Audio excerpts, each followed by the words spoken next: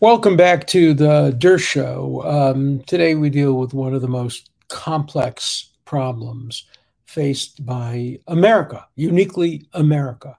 The problem of the easy availability of guns and what impact it has or doesn't have. People have different views on this, on the mass killings that we've now seen in two California cities. And while we're on that, we also have to talk about the 6-year-old boy who shot and nearly killed his teacher willfully and deliberately, whatever that means in the context of a 6-year-old, but it wasn't an accident. Aimed the gun and had threatened the teacher and then shot and barely killed the teacher. I'm not sure what the situation of the teacher is right now, but she was in very, very critical condition. And of course, the people who were killed in California and injured. The debate is ongoing at two extremes. You have people who will take all the guns away from everybody, try to disarm America, ignore at least the current meaning of the Second Amendment, and believe that if you take all guns away from everybody, suddenly we'll become like Japan and England. Not very many gun killings in either of those countries or most of the countries in the world. On the other side, you have the equally extremist, I would like to think of a stronger word for them, people who say don't touch current laws, don't take away any guns. People can have automatic guns, you can have war weapons, you can have the kind of guns that, fire dozens and dozens of rounds per second. There should be no limits on guns at all, and we shouldn't have any registration time or any period of investigation. Those two extremes. Now, if I were God or George Washington and we're about to create a country, a lot of you will disagree with this, I might very well create a country without any guns. I mean, could you ever do that? It's hard to know. I don't like guns. I wish that no private citizens ever owned a gun. If we didn't have a constitution, I would say if you have to hunt, which I hate too, I don't like hunting, though, these are my personal views. I could never sit and aim a gun at a deer and pull a trigger and kill it, or even a squirrel. I just couldn't do it, and I wouldn't do it. But if you have to have hunting, you can have the guns stored at the hunting facilities. Countries have that. Many countries have it, and they're decent countries, and they're freedom-loving countries, and they're not tyrannies. And in fact, the vast majority of countries in the world have very, very, very significant bans on guns. And if I could create a country, now I say create a country because it has to be from scratch. I'm not sure I'd adopt that rule today when there are more guns in the United States than there are people. And so passing laws may not have a major impact on anything. It may just take the guns away from law-abiding people, keep the guns in the hands of people who don't care about the law. So as I said, if I could create, on the seventh day, God rested, and on the eighth day, he took away the guns from everybody. I think it was Sigmund Freud who once said that civilization began on the day the first human being hurled an insult instead of a spear. I believe in Isaiah. Turn your spears, your swords into plowshares. If we could do that, if we could, have a John Lennon utopia, let's just have peace, I'm on that side. But we have a constitution, and the Constitution has an amendment called the Second Amendment, one of the worst drafted amendments in the history of draftsmanship. But there it is.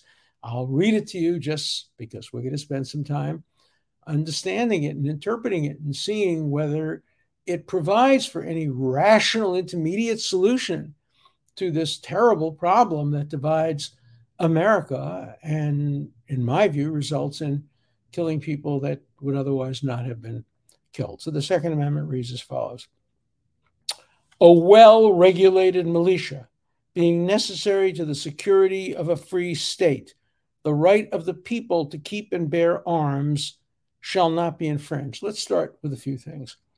A well-regulated militia. Who regulated the militias? A well-regulated militia meant regulated by the states with a small s, states. The states regulated the militias. Massachusetts had its militia. Virginia had its militia.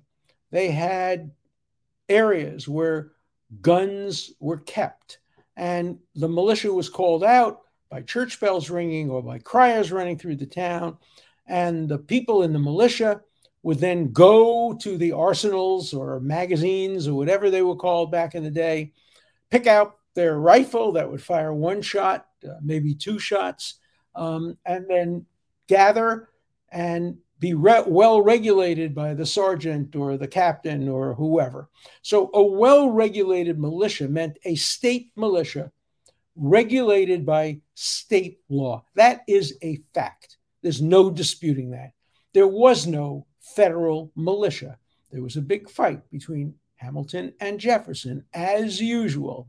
Hamilton, the Federalist who wanted to see a much stronger central government, was not opposed to a standing United States Army, and Jefferson was. Jefferson was a big supporter of state militias. The Jefferson view prevailed, and there was no federal militia. There was a militia, perhaps, in the District of Columbia, which was treated in some ways as a state after it was established as the capital, not right in the beginning of American history, but by the early days. So we start out with a well-regulated militia. So the Constitution gives the states the power to regulate its militia, including the power to regulate how guns get into the hands of the militia. So if a militia was established by Massachusetts, and Massachusetts had a state statute saying members of the militia have to come to the magazine or the arsenal to get their guns, and only people over the age of 18 who have had no criminal record could be members of the militia, that would be consistent with a well-regulated militia.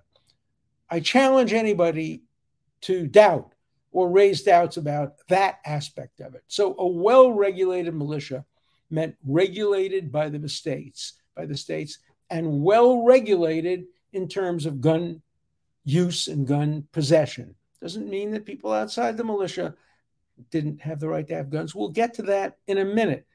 If the Second Amendment really wanted to just simply give every citizen the right to have and own and bear arms, it would have been very simple. They could have written a much shorter amendment that would have just said the right of the people to keep and bear arms shall not be prohibited. It doesn't say that. First, it doesn't say prohibited, it says infringed. And we'll talk about the difference between prohibited and infringed in a minute. But before we get to that, we get to the fact that the amendment gives a reason, and the amendment creates a limitation. It doesn't just say the right of the people to keep and bear arms shall not be prohibited or infringed. It says because, doesn't use the word because, but that's the way grammar requires us to read this. It says because a well-regulated militia is essential to the security of a free state. By the way, state is capitalized, and I don't think it means state like Massachusetts or state like New York. I think it means a free government. I think the state is used generically. A free people, a free government, a free state. So we have an amendment that's confusing.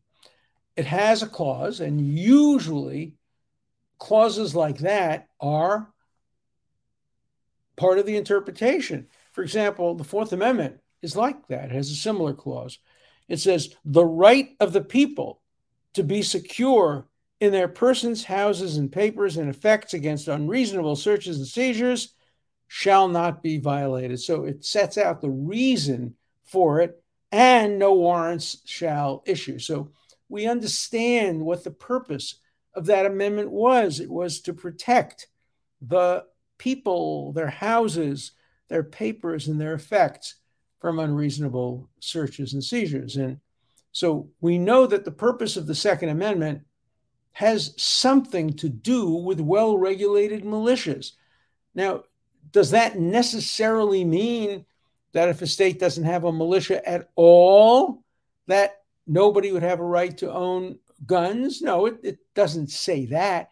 It could easily have said, just like it could easily have said, that the right of the people shall not be infringed. It could easily have said, that the people, if they're outside the militia, have no right to bear arms. Only militias have the right to it. Only because a well-regulated militia is essential.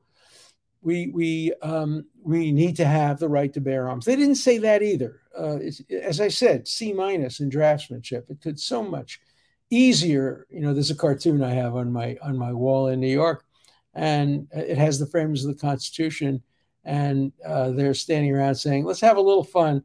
Let's make the words of the Constitution really hard to understand and ambiguous." And of course, they did that. They didn't do it to have fun. They did it because they're human beings, and because human beings are incapable of writing with absolute perfection and without ambiguities. And of course, many of the phrases in the Constitution are subject to ambiguous interpretations, and some of them deliberately: equal protection of the law, due process of the law, cruel and unusual punishments. Those are there to be interpreted and maybe to change with the times, but there are other provisions that are just ambiguous because of really bad draftsmanship. Again, the Fourth Amendment is one of them.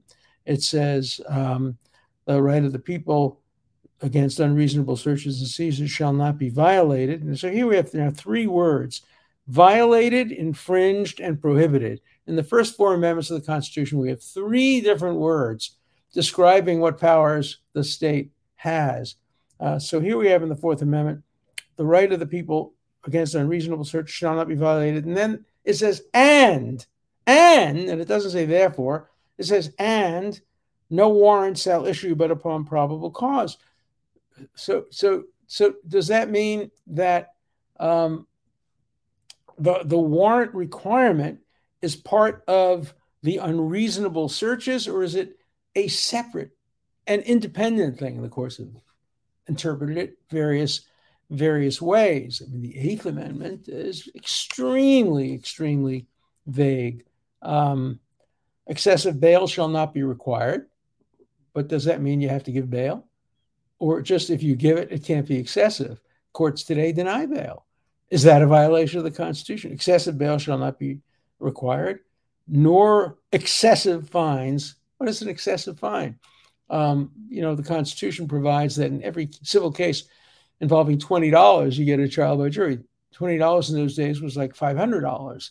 So what does that mean? What does excessive fines mean? Excessive by the standards of the day, $20, or excessive by today's standard, $20,000.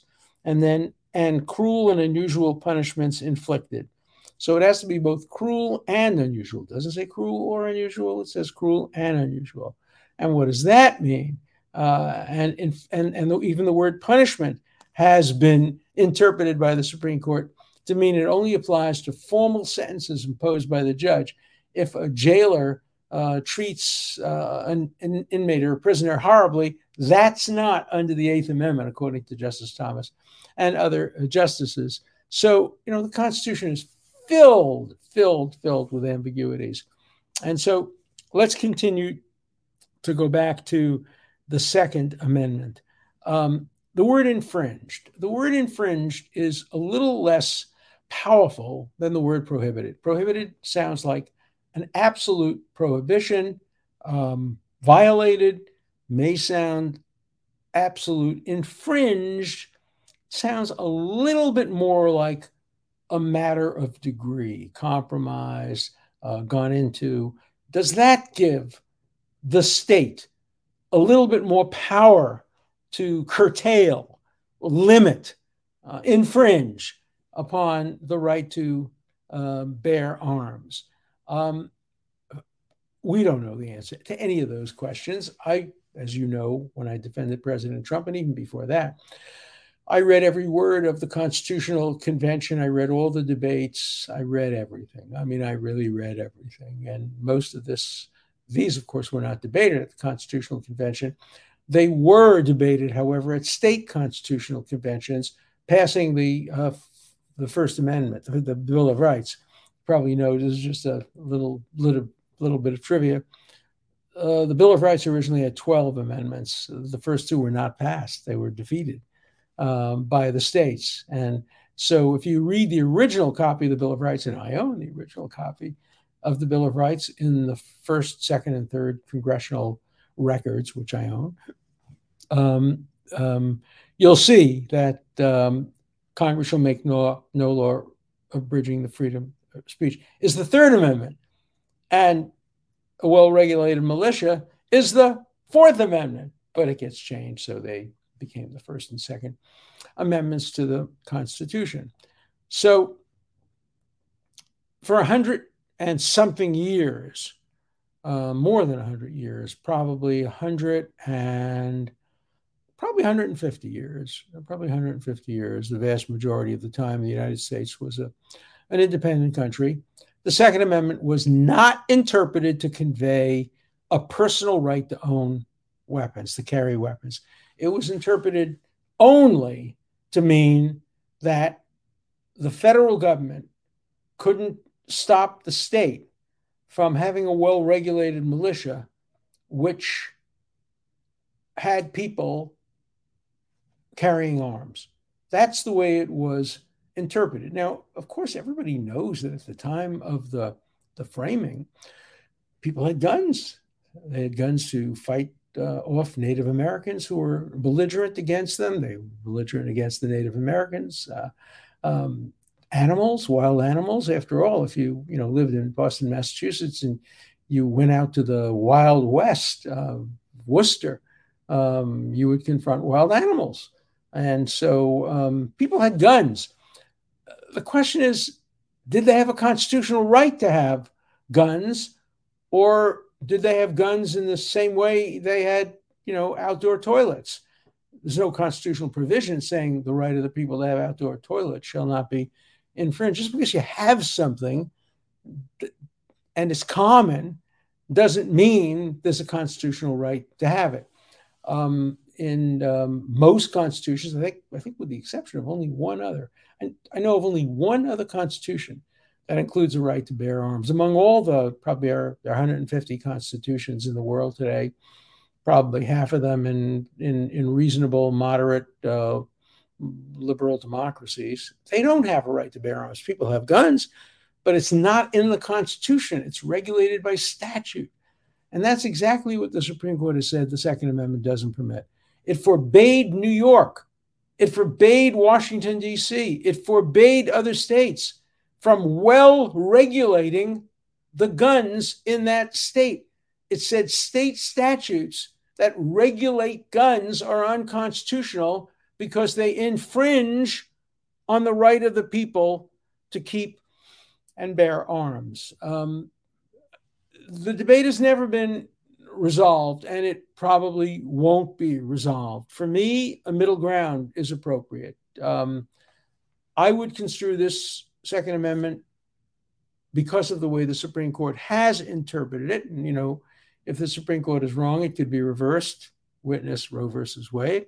But I would now say there is a right to bear arms by an individual, by a person, subject to being well regulated by the state. So obviously a 6-year-old child, the kind of child who just shot and almost killed the teacher, should not have the right to bear arms, and his parents should not have the right to give him guns, and all of that should be subject to law enforcement. Mentally ill people shouldn't have the right to bear arms. People who have committed dangerous crimes, felonies that involve guns or violence shouldn't have the right to bear arms.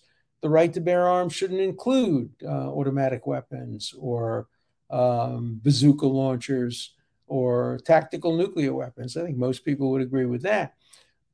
Should they be permitted to ban? Should states be permitted to ban semi-automatic weapons?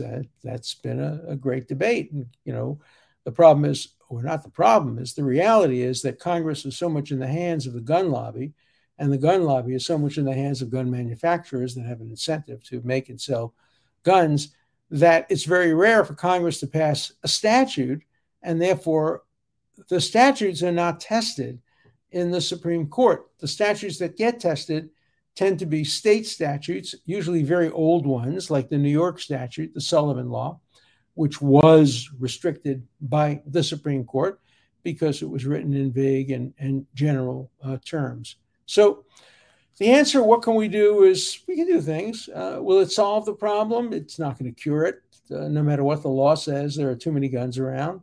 Do guns contribute to shootings, unlawful shootings and killings? Yes, without a doubt. No intelligent person can deny that. You can show me all the data in the world, and the National Rifle Association puts out all this junk data all the time, but you just look realistically. As a senator recently said, the reason we have so much more shooting in the United States than we do in Japan and England and France and Italy is because Americans are crazy. They're crazier. They're more violent. What an insult to America. It's also untrue. There's no psychological data to suggest that American people are more violent and more prone to violence and more prone to mental illness. The only variable, and you just cannot deny it, the only variable between the United States and these other countries is the easy availability of guns. Now, people, no, if you look at two states in the United States, one who has better laws, one who has not so tough laws, you see there's no difference. Of course not, because guns don't respect national state boundaries. People walk across state boundaries, but they do respect national boundaries.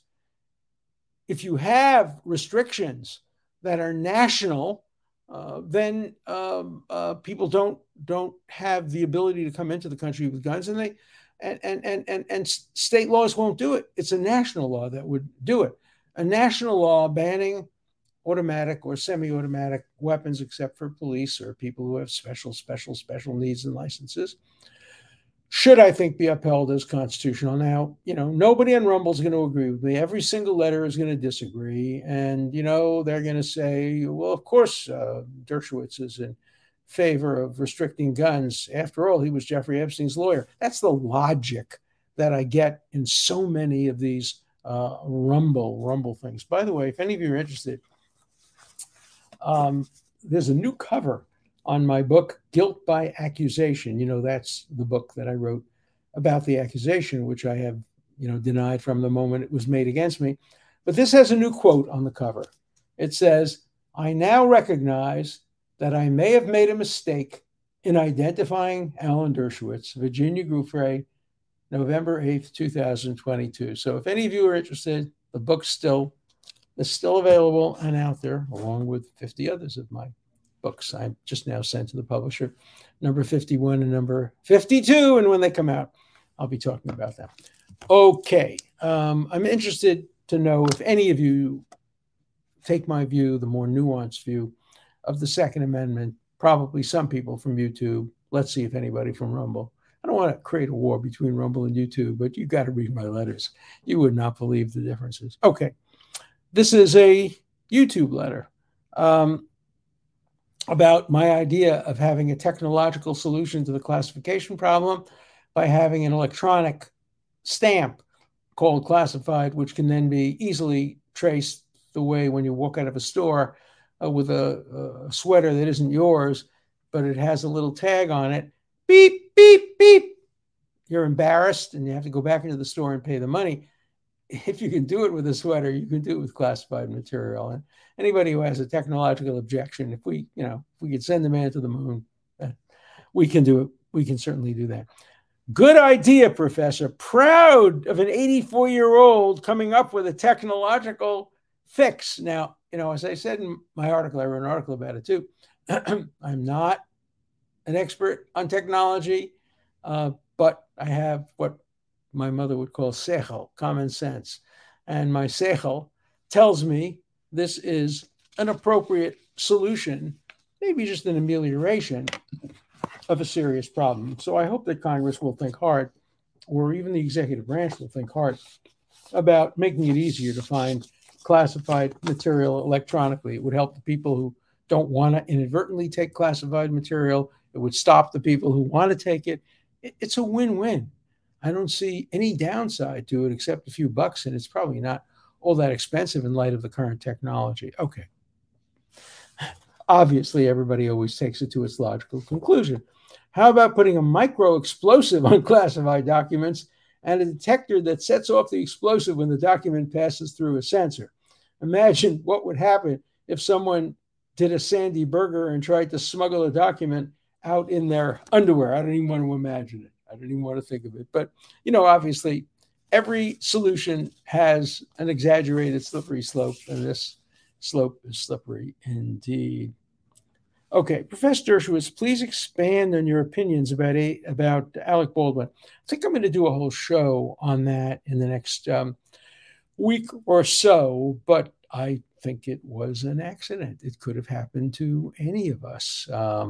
Obviously, there was negligence on the set. We don't know who or many people committed the negligence, but when an actor is handed a gun by the person in charge of props and told the gun does not have live ammunition, you can shoot it, I just don't see how it's a crime for that to have been done. People argue that because he was also the producer, he had a greater role, but producers vary in their role. They're executive producers that just have their name and a few bucks invested, and there are those who are really right there on the scene. We have to know more about that to know whether that's in any way relevant. Professor Dershowitz, watching your show, I'm amazed about your collection. I get distracted from your talk, just looking around behind you. What are you going to do with all those things? Just want to know, because I do not agree with much of what you say, but dang, you have shown me a lot of the other side. Thank you, and really thank you for standing up for great ideas.